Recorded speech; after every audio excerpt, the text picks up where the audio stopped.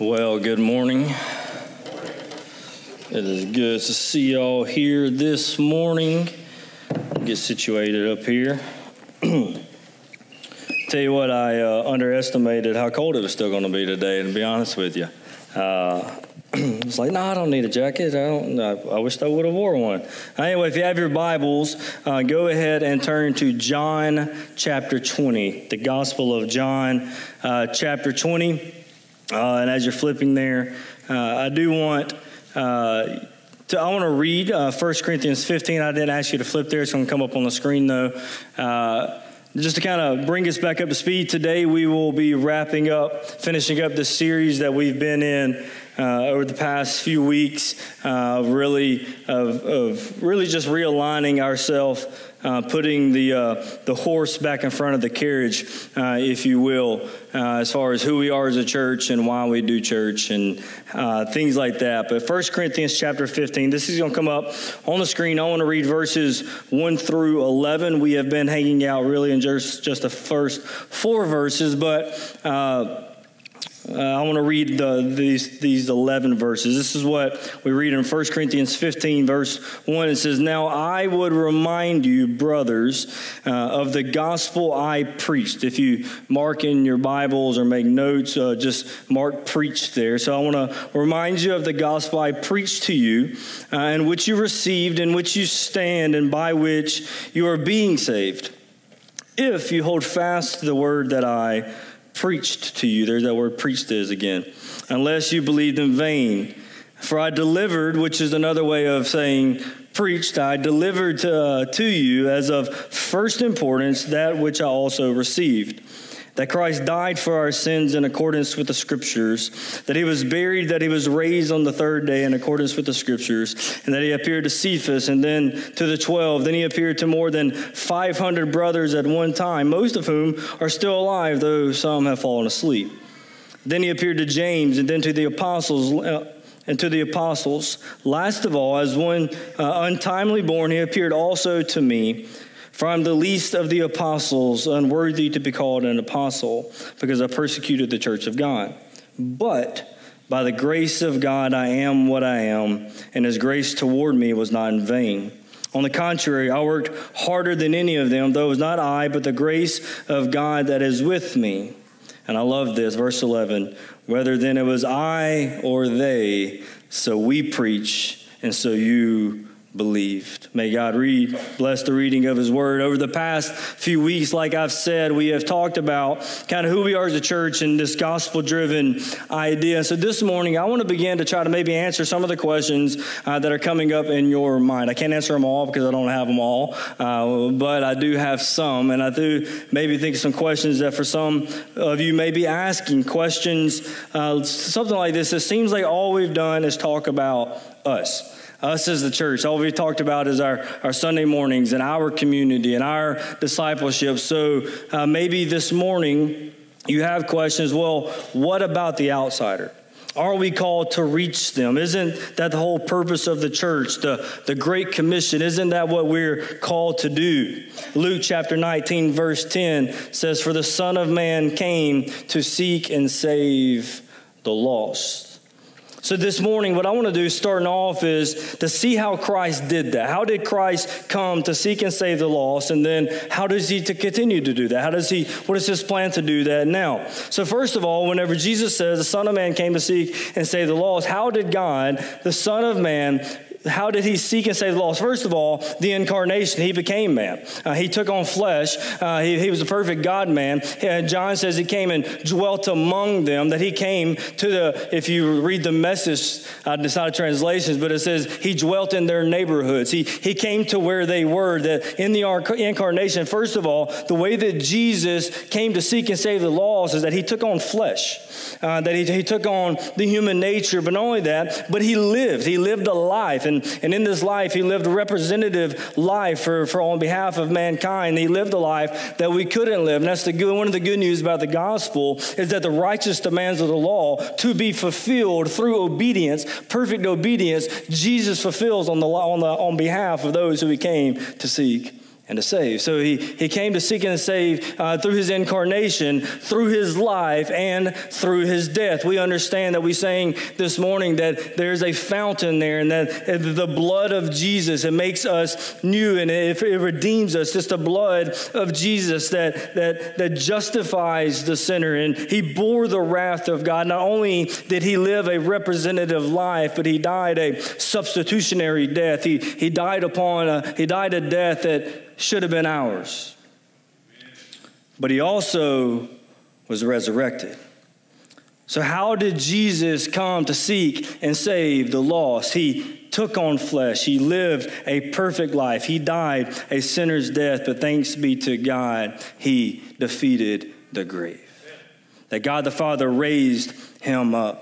So that's how Jesus, the God-man, came to seek and save the lost. So here's the next question. How does Jesus now, what is his plan? What is his tactic, if you will, to seek and save the lost? Because he's already came and he's lived and he's died and he's resurrected and he's ascended. And the answer to that question is through his church. Through his body. In John chapter 20, I think I told you to flip there. John chapter 20, this is after the resurrection. And I'm just going to make really one point to this passage. And then at the end of the sermon today, we'll get back to it. But in John chapter 20, this is the disciples' first interaction with the resurrected Lord. They had heard that he had been resurrected, but they weren't really sure. And things like that were going on. But anyway, so in verse 19 in chapter 20, this is what the scripture reads, is what John records. It says, on the evening of that day, the first day of the week, the doors being locked where the disciples were for fear of the Jews, Jesus came and stood among them, and he said to them, peace be with you. When he had said this, he showed them his hands and his side. And then the disciples were glad when they saw the Lord. And check out verse 21. And Jesus said to them, peace be with you. Check this. As the Father has sent me, even so I am sending you. So how did Jesus come to seek and save the lost? Obviously, we don't live a representative life, but we have that modeled. The way that God the Father sent Jesus into the world to seek and save the lost. Now Jesus sends his church into the world to seek and save the lost. Jesus is still seeking and saving the lost through his church by sending the church just as the Father had sent him. He's not just seeking and keeping the found. He is still seeking and saving the lost. And I want to just make myself abundantly clear this morning. I 100% understand this, and not for a moment in this direction of we're going to a Crosspoint. With Crosspoint, am I advocating for Crosspoint to become a place that is not hospitable or welcoming to the outsider? I understand the commission, the Great Commission, and nothing I've talked about so far, I do not want to relay the image that outsiders are not welcome here. Listen to me, and the reason why is not, it's even more than biblical. You know why? Because I was the outsider. I didn't grow up in church. I was the kid that went to maybe AVBS when he was a kid and didn't hear the gospel until he was 13 years old, living in Laurel, Mississippi. I was the outsider. I was the one. I remember I was the one that was embarrassed one time whenever I was at church and the pastor said, "Turn to the book of Revelation," and I looked to my church buddy and said, "Hey, where's the book of Revelation?" And he laughed at me and said, "It's the last book of the Bible, you idiot." So not for a moment, just from a pastor's heart, do we ever have to worry about this place not being concerned about those who don't know the Lord. Just from a personal level. But as I've thought about how God has worked in my life and has converted and discipled and transformed my life, I began to ask the question, we want to be appropriately sensitive, and we want to have a church that honors God and the way that we worship and the way that we take the Great Commission serious to make disciples. We want to be serious about those things. And I began thinking through, obviously, if you haven't picked up this morning, this sermon is going to be on how the gospel drives our mission as a church. If you haven't quite picked up on that yet, that's what I should have told you the title. I failed preaching class already, but I don't have a title, but that's the theme.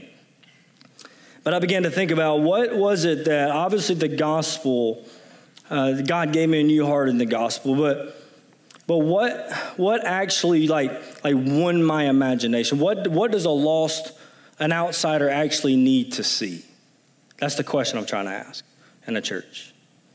Because the reality is, I think we're told today, definitely in the church world, and a pragmatic approach to church is to present the most watered down, melted down version of what it means to be a believer. But what I think scripturally and personally with my own life, what an outsider needs to see is the church being the church, the way that God has designed for the church to be. An outsider needs to see the church take communion and needs to see the church lift up their hands and worship a God. An outsider needs to hear the saints pray, to be fully immersed they need to see something different than what's out there. They need to see what the people of God are and are called to be. And so really, when we talk about being gospel-driven and doing things that how God has designed and being gospel-centered in all we do and actually being the church, when the church comes together, that is the greatest thing we can do for an outsider. Because what I understand is the gospel, we talk about unity. The gospel is the most unifying message in all humanity. But it's also the most dividing message at the same time. It is unifying. It makes people one, but at the same time, it draws a line in the sand and says, choose whom you will this day serve. It is all welcoming, and it is unifying, but it's also dividing. The church is the most inclusive institution on the face of the earth. Anybody, anywhere can come and be a part of God's church. But it's also the most exclusive in a sense that it requires faith in Jesus. And I want to make sure that as we are doing church, we do church in a certain way that those who may not are part of God's church don't have any sense of false security because they're connected to Crosspoint but not connected to God's kingdom. Does that make any sense at all? That's why we're drawing a line. Butch, thank you for speaking loud up there. That's why we're drawing a line in the sand, because in today's age in church, if you will, it's very easy to be a part of a church locally but not be a part of God's kingdom. Matter of fact, I would argue that right here in South Mississippi, this is church buildings, churches on Sunday mornings are some of the saddest places there is, because we have people who come to church. Now, I'm not just saying Crosspoint. I'm saying as church as a whole, who are connected to a local church, and that is their source of assurance. And so I think it's appropriate for us as a church, whenever we gather together as a church, we do things the way that God has designed for the church to do. Because one thing that we do have about outsiders that Paul writes is to be extremely clear in everything that you do. So if we're clear, then we're making sure that we are not fostering an environment for people to have false senses of security. Does that make any sense? That may be a little harsh, but I do not apologize for it. But that is the aim. Why does the church exist? If I had to just boil this down, and this is on our website, and as far as in our mission and vision, we don't talk about it much, but starting today we will. The church exists for God's glory and for God's mission. That's why the church exists. Why does Crosspoint Church exist? We exist for God's glory and God's mission. Ultimately, for God's glory and God's mission. We say that we We exist for God's glory by having gospel-centered worship and gospel-centered teaching and gospel-centered community and gospel-centered giving, because where is the glory of God seen most clearly? It is in the gospel. God is most glorified in the gospel, so we want everything we do to be gospel-driven. When we gather as a church, it is for God's glory. As John Piper says, God is glorified most in us when we are most satisfied in Him.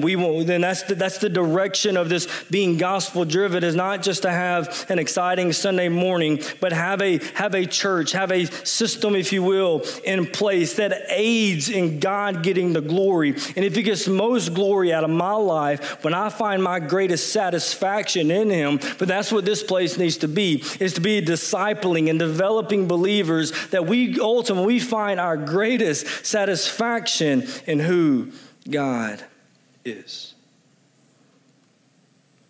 And so that's the aim. We exist for God's glory. When we gather for God's glory, but when we scatter for God's mission. When we scatter for God's mission. God is glorified when others see His glory through us and the gospel that we preach. Still, Justin, why are all the talks about us? You spent 5 weeks or so talking about us, and you're only going to give us one Sunday about them. This is why. I'm reminding us, I've spent 5 weeks reminding us of the gospel and what it has done and its implications to remind us what we actually rally around here at Crosspoint. I'm putting the horse back before the cart. And my aim this morning and in this series in the direction of the church is not to divide us, but to unite us. We're talking about church polity and different structures. Listen to me. The number one goal of where we're headed is a unified body. Not a divided body, not just a structured body, but a unified body. I want to remind us of what unites us, not our styles or our preferences, not our stories, not where we come from, but it is the gospel that unites us. And we rally around the gospel. In John chapter 17, verses 20 and 23, this is why it's so important to be unified and how unity around the gospel connects to our mission. Because verse 20 of chapter 17 of John says, I do not ask for these only. This is Jesus praying. He said, I do not ask for these only, that being His disciples, but also for those who will believe in me through their word. Pause for a moment. Did you know, child of God, that when Jesus prayed in the garden, He prayed for you? That He prayed for you. He says, I do not ask for these only, being the 12 or the 11 that were still there and those who had believed who are not disciples, if you will. But I also pray for all the ones who will hear about me, all those who will come to faith in me. I'm praying for them. What did Jesus pray for us when He was in the garden? He prayed this, that they may all be one. Just as you, Father, are in me and I in you, and as that they also may be in us, so that the world may believe that you have sent me. The glory that you have given me, I have given to them, that they may be one, even as we are one, I in them, and you and me, that we may become perfectly one, so that the world may know that you sent me and loved them, even as you have loved me. Why is gospel unity important? Why are we focusing on the gathering? Why is this important? Because ultimately, our unity is our greatest evangelistic tool. Obviously, the gospel, the preaching of the gospel is what changes hearts. But Jesus prays that through their unity, them being one, that the world will know that you have sent me. We've been focusing on the gathering of the body of Christ and its purpose. But the reality is that's only one front of the church. That is the church gathering. This morning, I want to begin to look at the church going. But I want you to see this morning, before we move any forward, is that God seeks and saves the lost through His church by sending His church in the same manner the Father sent Him. We understand that. That's elementary, right? So here begins The question in my mind is, so how do we prepare our people to live every day confidently, sent as missionaries, not as individual journeymen? If God's mission, if Jesus' mission is to seek and save the lost, and the way that he is doing that is now sending his people the same way the Father sent him, in the same manner, well, how do we prepare people to live every day as confident, sent missionaries? First of all, we have to take inventory. Here comes the hard part. Now, nothing's been hard yet. This is the hard part. I told you this over and over again over the past few weeks. That getting healthy this way takes a lot of courage, not just from the pastor, but for the church, to want to do things the way that the Bible calls us to do. And not saying that we haven't been, but if there are things that in our lives individually or corporately, it takes courage to go to those things and say, hey, we're missing the mark here. Right? And so I said these three things a few times. This type of thing, it requires deep measurements to a place that only grace can take us. Getting healthy this way that we've been talking about requires being empowered the way that only grace can empower us. And the third reason why this is difficult is because applying these marks of health requires a courageous self-evaluation through which only grace can secure us. And so here's questions that I began to. Here's self-evaluation. This is not to be guilt-driven. It's meant for the reality of the situation. It's including me. If God is seeking and saving the lost by sending his church as the way the Father sent the Son, then how come we do not see many more converts on a yearly basis or monthly basis, a weekly basis? Is it bad preaching? Is it poor leadership? Could be both of those. I'm not saying that those are not part of the equation. Are we actually becoming the kingdom catalyst that we say we desire for our people to be? And even more, if the call of every believer is to join God's mission in seeking the saving the lost, and an even more practical question I'm asking myself is, how many gospel-driven conversations or relationships do I have outside of my brothers and sisters in Christ?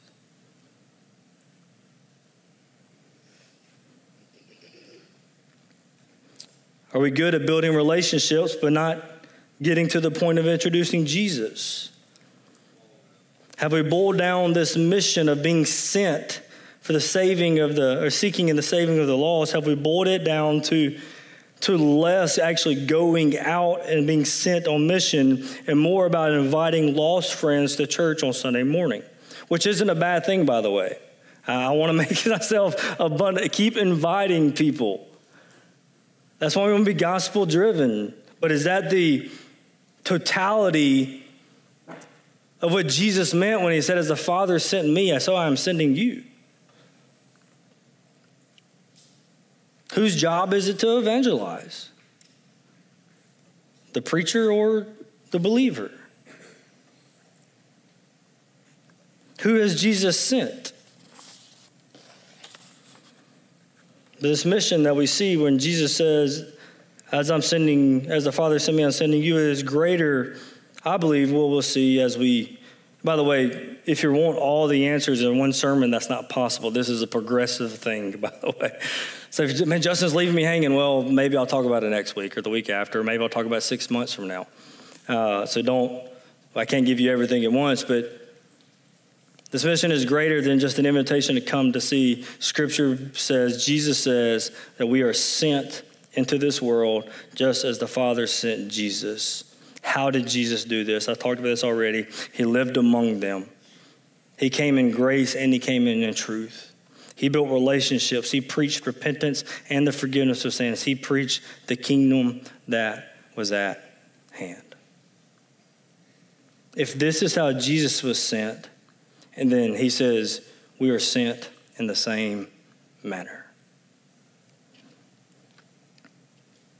And here's the good news about being gospel-driven, is that the gospel-driven church will be turned inside out, because when the gospel is rightly grasped, it compels the church to join in God's mission. That whenever the gospel is being presented, then it naturally, when it is grasped correctly, it compels the heart of the church, the people of the church, to connect to God and his mission. The gospel's too good to keep to ourselves. When we look at the early church, and also I wanted to differentiate between, when I say church, I'm not just talking about our Sunday morning service. This is our church's worship service. When I say the church, it expounds way past that, right? Like this is just a small facet of church life. When you look at the early church, the church existed almost like a missional outpost. I'm not a military man, but I know when you think about outposts and foreign lands, there's this place of protection, a place of safety. If this is a military outpost, the only outpost I can think of is Okatoma outpost when you go kayaking and canoeing, right? And so here's my best way to illustrate that through kayaking. Every time you go, if you haven't been, if you use this one, what's this one called? The red and the maybe it's Okatoma Outdoor Post. Anyway, so you show up at the place, and there you can go ahead and buy some drinks and snacks and things like that. Try to fuel up before you go hit the rapids of the Okatoma. You know what I mean? The wild and crazy times. Usually you spend your time walking in ankle-deep water more than you do actually floating. But you get to these falls and things like that. And I remember very early on, me and my buddy were like, we're going to do the whole thing. There's the halfway point that you can get checked out.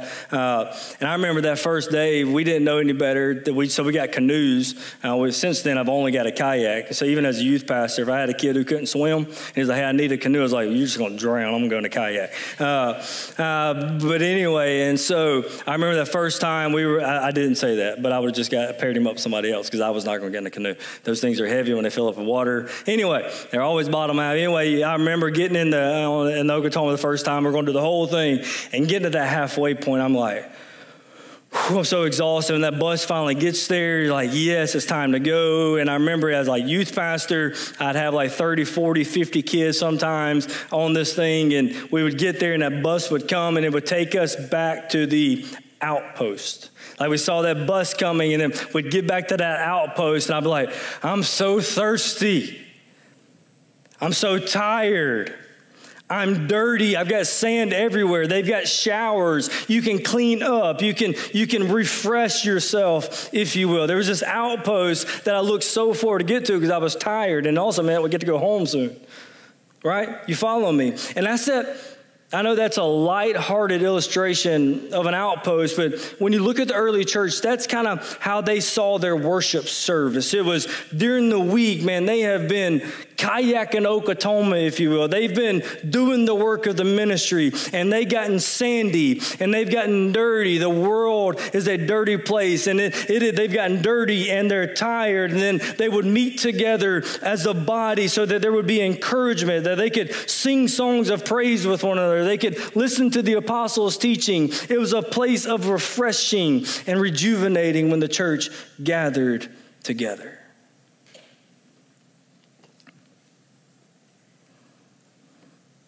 When you look at Paul and the missionaries through the book of Acts and his letters to Timothy, you see this desire. In 1 Thessalonians chapter 2, we read, but since we were torn away from you, brothers, for a short time, in person, not in heart, we endeavored the more eagerly with great desire to see you face to face, because we wanted to come to you. I, Paul, again and again, but Satan hindered me. For what is our hope or joy or crown of boasting before our Lord Jesus that is coming? Is it not you? For you are our glory and joy. In 2 Timothy, he writes 1:4, he says, As I remember your tears, I long to see you, that I may be filled with joy.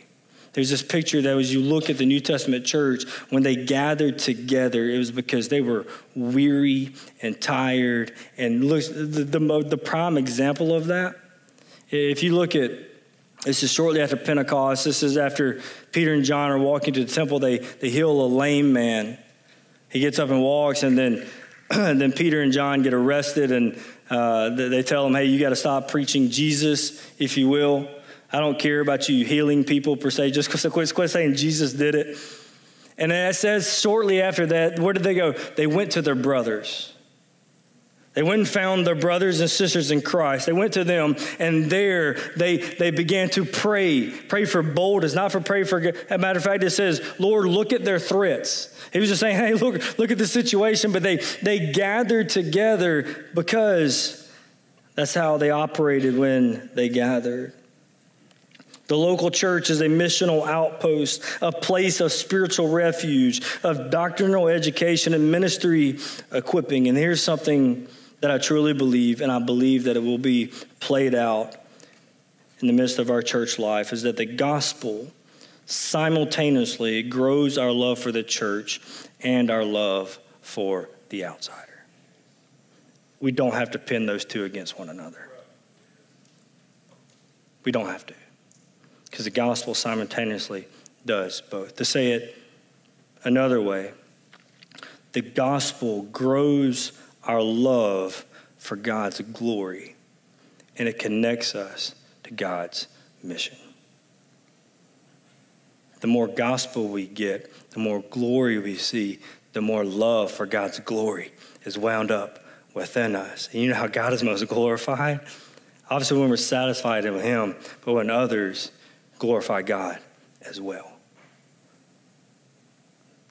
So the gospel grows our love for God's glory, and it also connects us to God's mission, because God's glory, God's mission is his own glory. So we see two fronts of the local church, and here's two ways that you can look at it. First of all, there's the gathering. We can call that a people in place. There's a day of the week set aside each week where we're a people in place. We gather to worship with one another, to pray for one another, to lift up the name of Jesus together, to remind each other of the gospel. First of all, there's the gathering, and number two, there's the going. That's the two faces, the two fronts of the local church. It's the gathering, there are people in place, and then the going, we become people in places.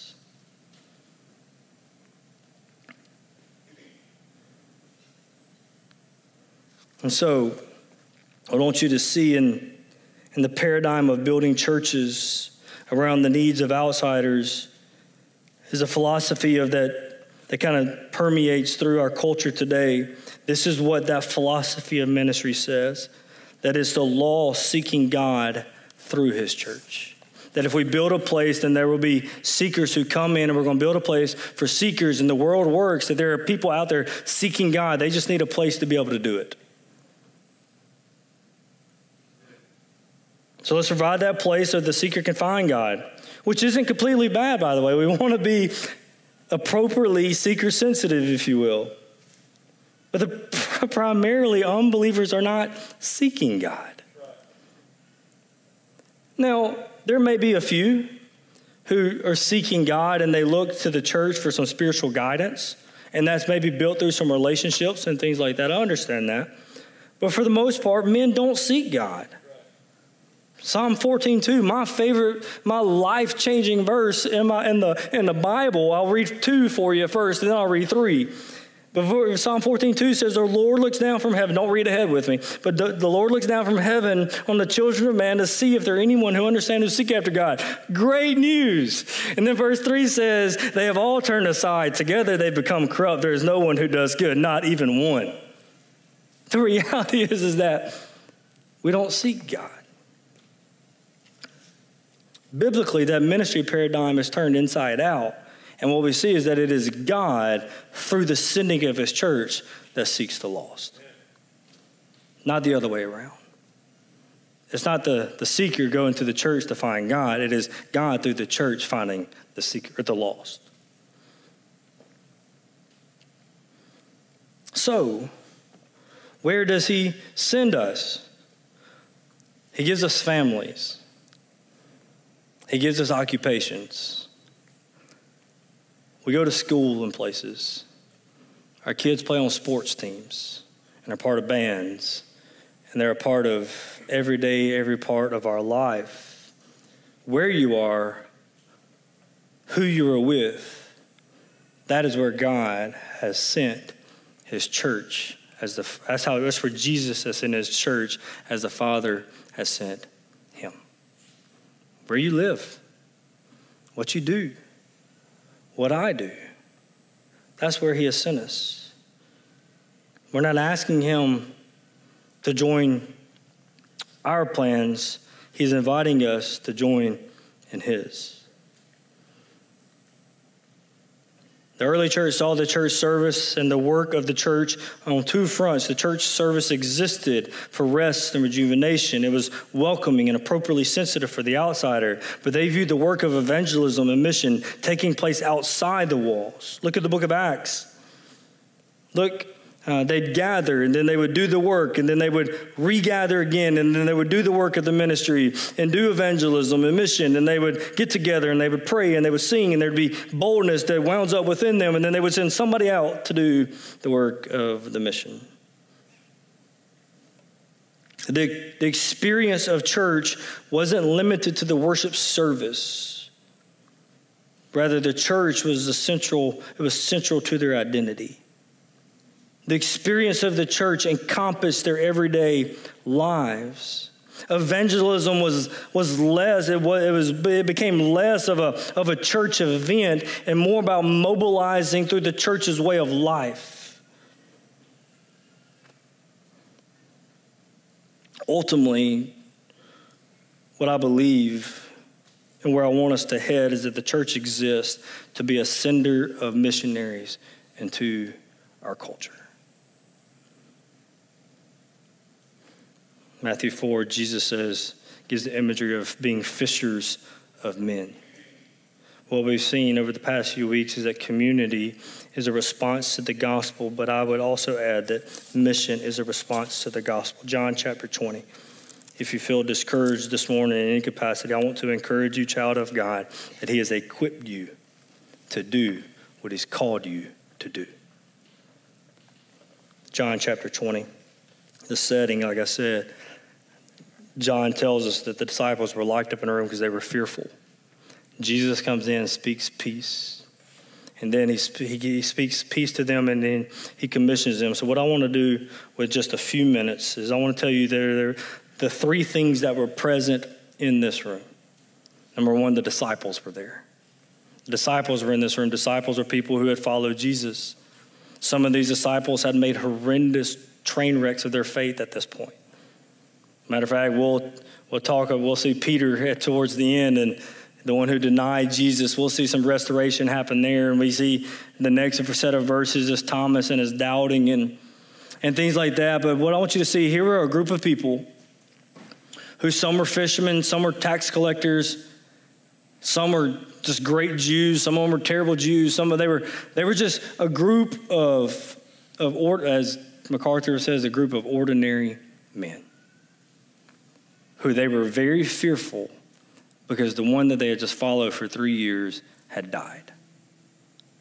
And we look at that and say, man, wait, you have little faith. No, the resurrection hadn't happened yet. Jesus had said that he would resurrect, but they didn't know that he was risen. And if they killed him, and then what are they going to do to us? And so they were locked up in fear. Like, what are we supposed to do? So that's the context. There's this group of people who had chose to follow Jesus. They had made some mistakes, but they still were unsure about the future. So that's the first thing that there. The second thing was fear.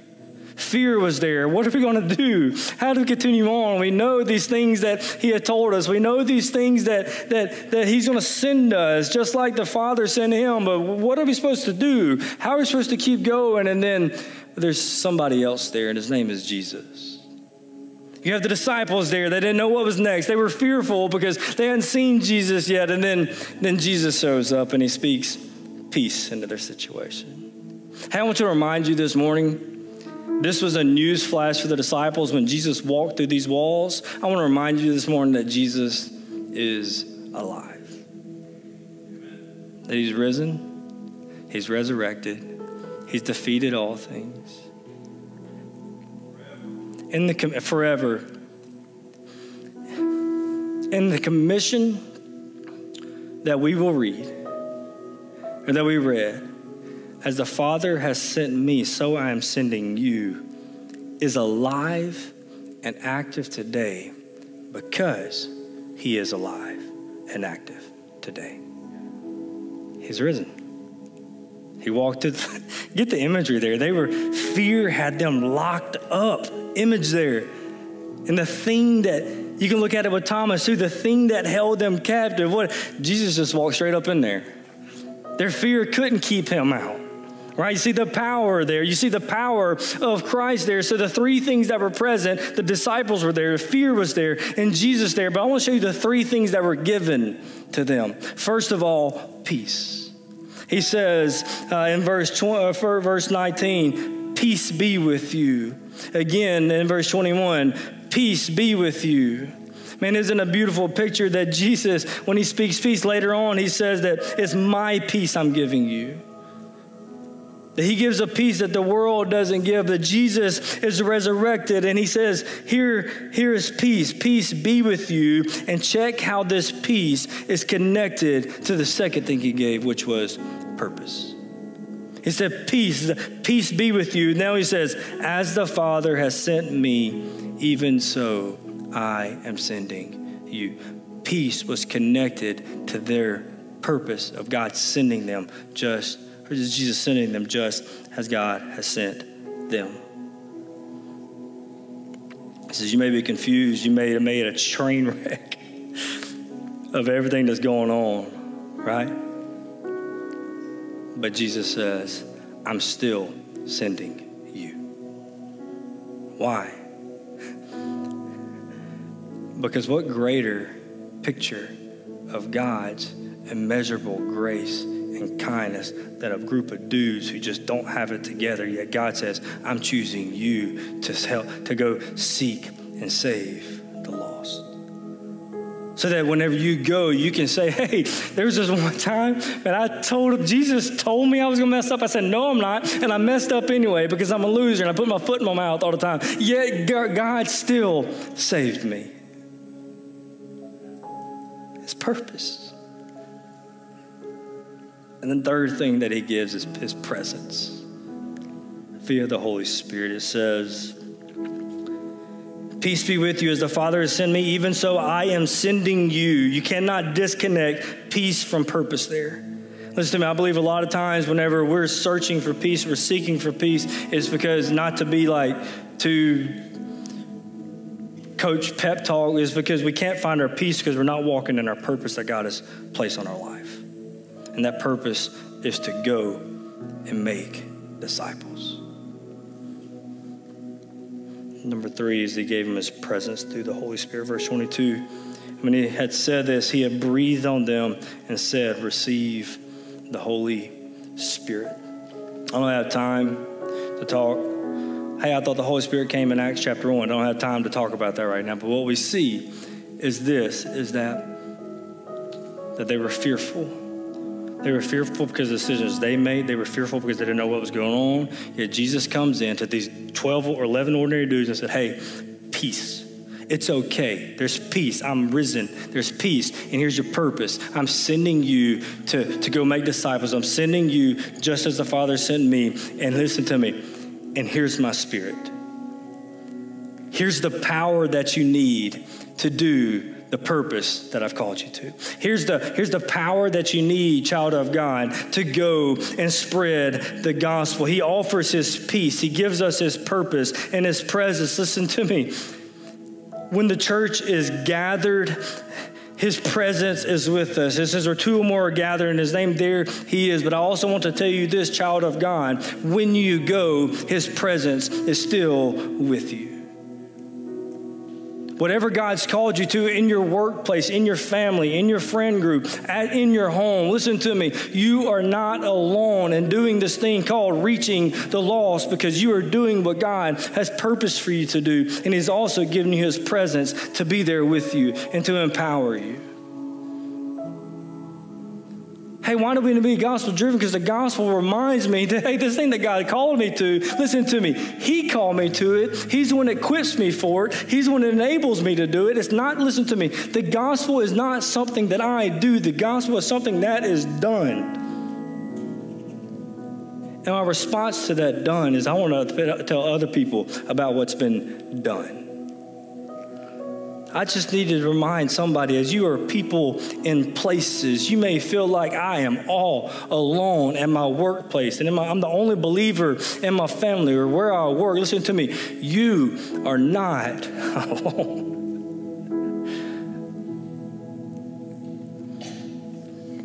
I've got to move forward. So what does that mean?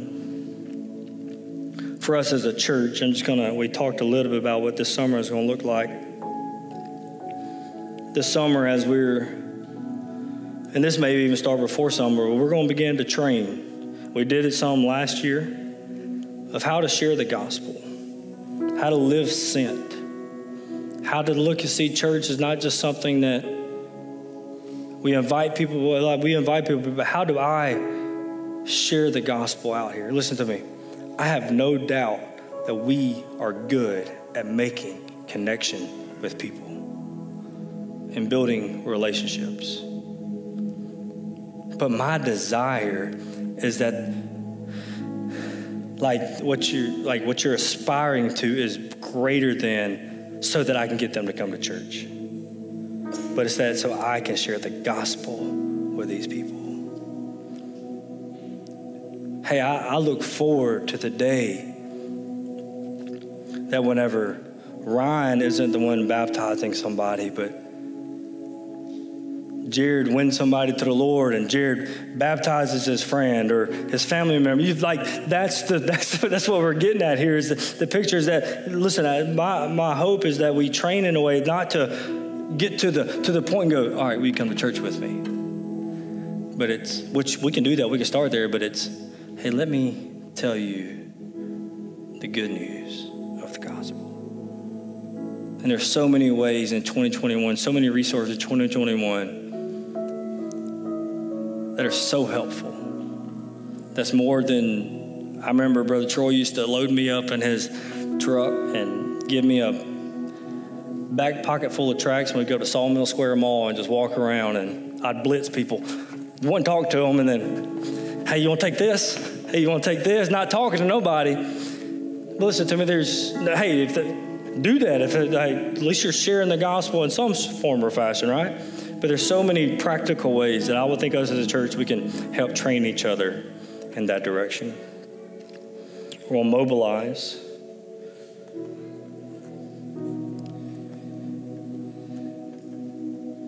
I talked last week about doing events that are fun. It may seem counterintuitive to every direction we're going, but doing events that are fun. Why? Because outsiders, let's invite them to those things. Those environments that there's not pressure on. And so right now, like I said, we are planning, we've taken the year and looked at kind of every quarter, if you will, to have some type of event. So this coming up is going to be Ascend the Hill. Hey, you want your friend to see the gospel? Invite them to Ascend the Hill. Give them a piece of paper that they're walking by themselves, reading about God's love and what Jesus had done for them. That's the first one. Then we're looking in July to do something with 4th of July where we shoot fireworks and have outdoor. We're those things are there, but even more than that we get connected with ministries even more throughout the community. But here's the one I'm probably most excited about. Someone kind of, I guess, I don't know all the answers to this yet, but I'm going to tell you what our plan is to take our small groups.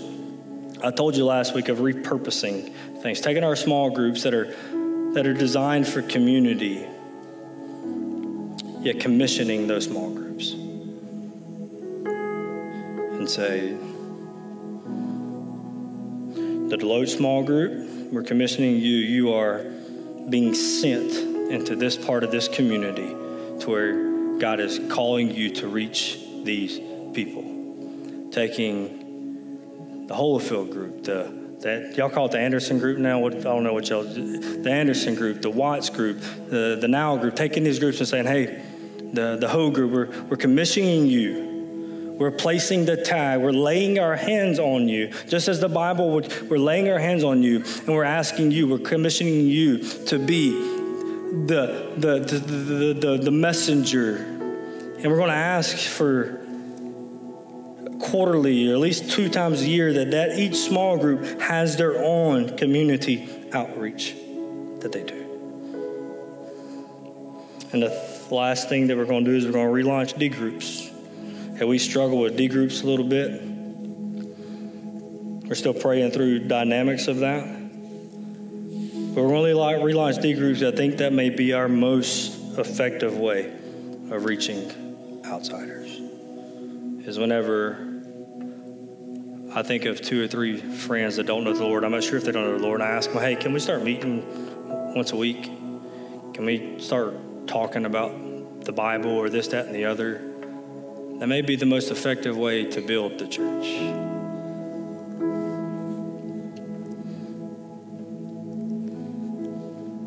Church, I want to remind you this morning, just as the Father has sent Jesus, so now he sends us. Next week, I hope you come back. We're going to take communion together. Our COVID-friendly communion finally made it in. It says it has a year shelf life, so I don't know what it is, but God's going to bless it. Hey, and I ask you to invite your friends next Sunday as we take of the Lord's Supper, so they can tangibly see the body that was broken and the blood that was shed. I'm going to pray, and then I'm going to move out of the way, and I'm going to ask you. I've been lazy, and I hadn't got the altars built yet. I'm still going to do that, I promise. Jeremy and I have the wood. We just haven't done it yet, but I'm going to do it, I promise. And I'm going to invite you. I'm going to pray. You don't have to. I'm going to spend some time before the Lord this morning and praying for God to use our church to reach those who don't know the Lord. That he would use each individual member to reach those around us. Father, we love you. We thank you for your love for us. God, we thank you for your word. Thank you for your goodness.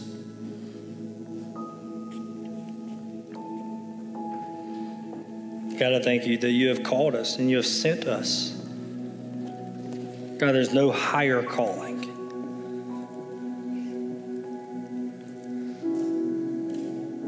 No greater thing we can do than to be used by you. God, the greatest life we live could be lived for you.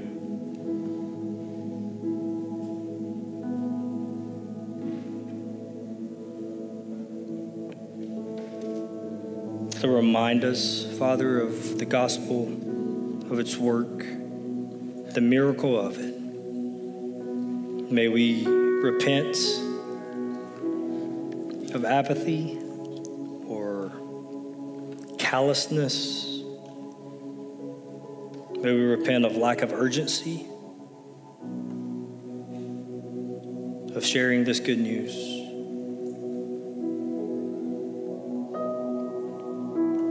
God, I pray for your Spirit to move in a great way among your people here at Crosspoint, not just here at Crosspoint. God, I pray for Life Church as they start with a new pastor, God, that you will bless him and bless them to reach many. God, I pray for Venture and their new church plant. God, I pray for First Baptist. Lord, I pray for churches in Jones County that you will use your church to reach those who do not know you.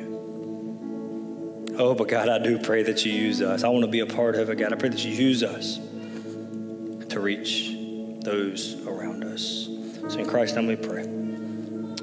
Amen.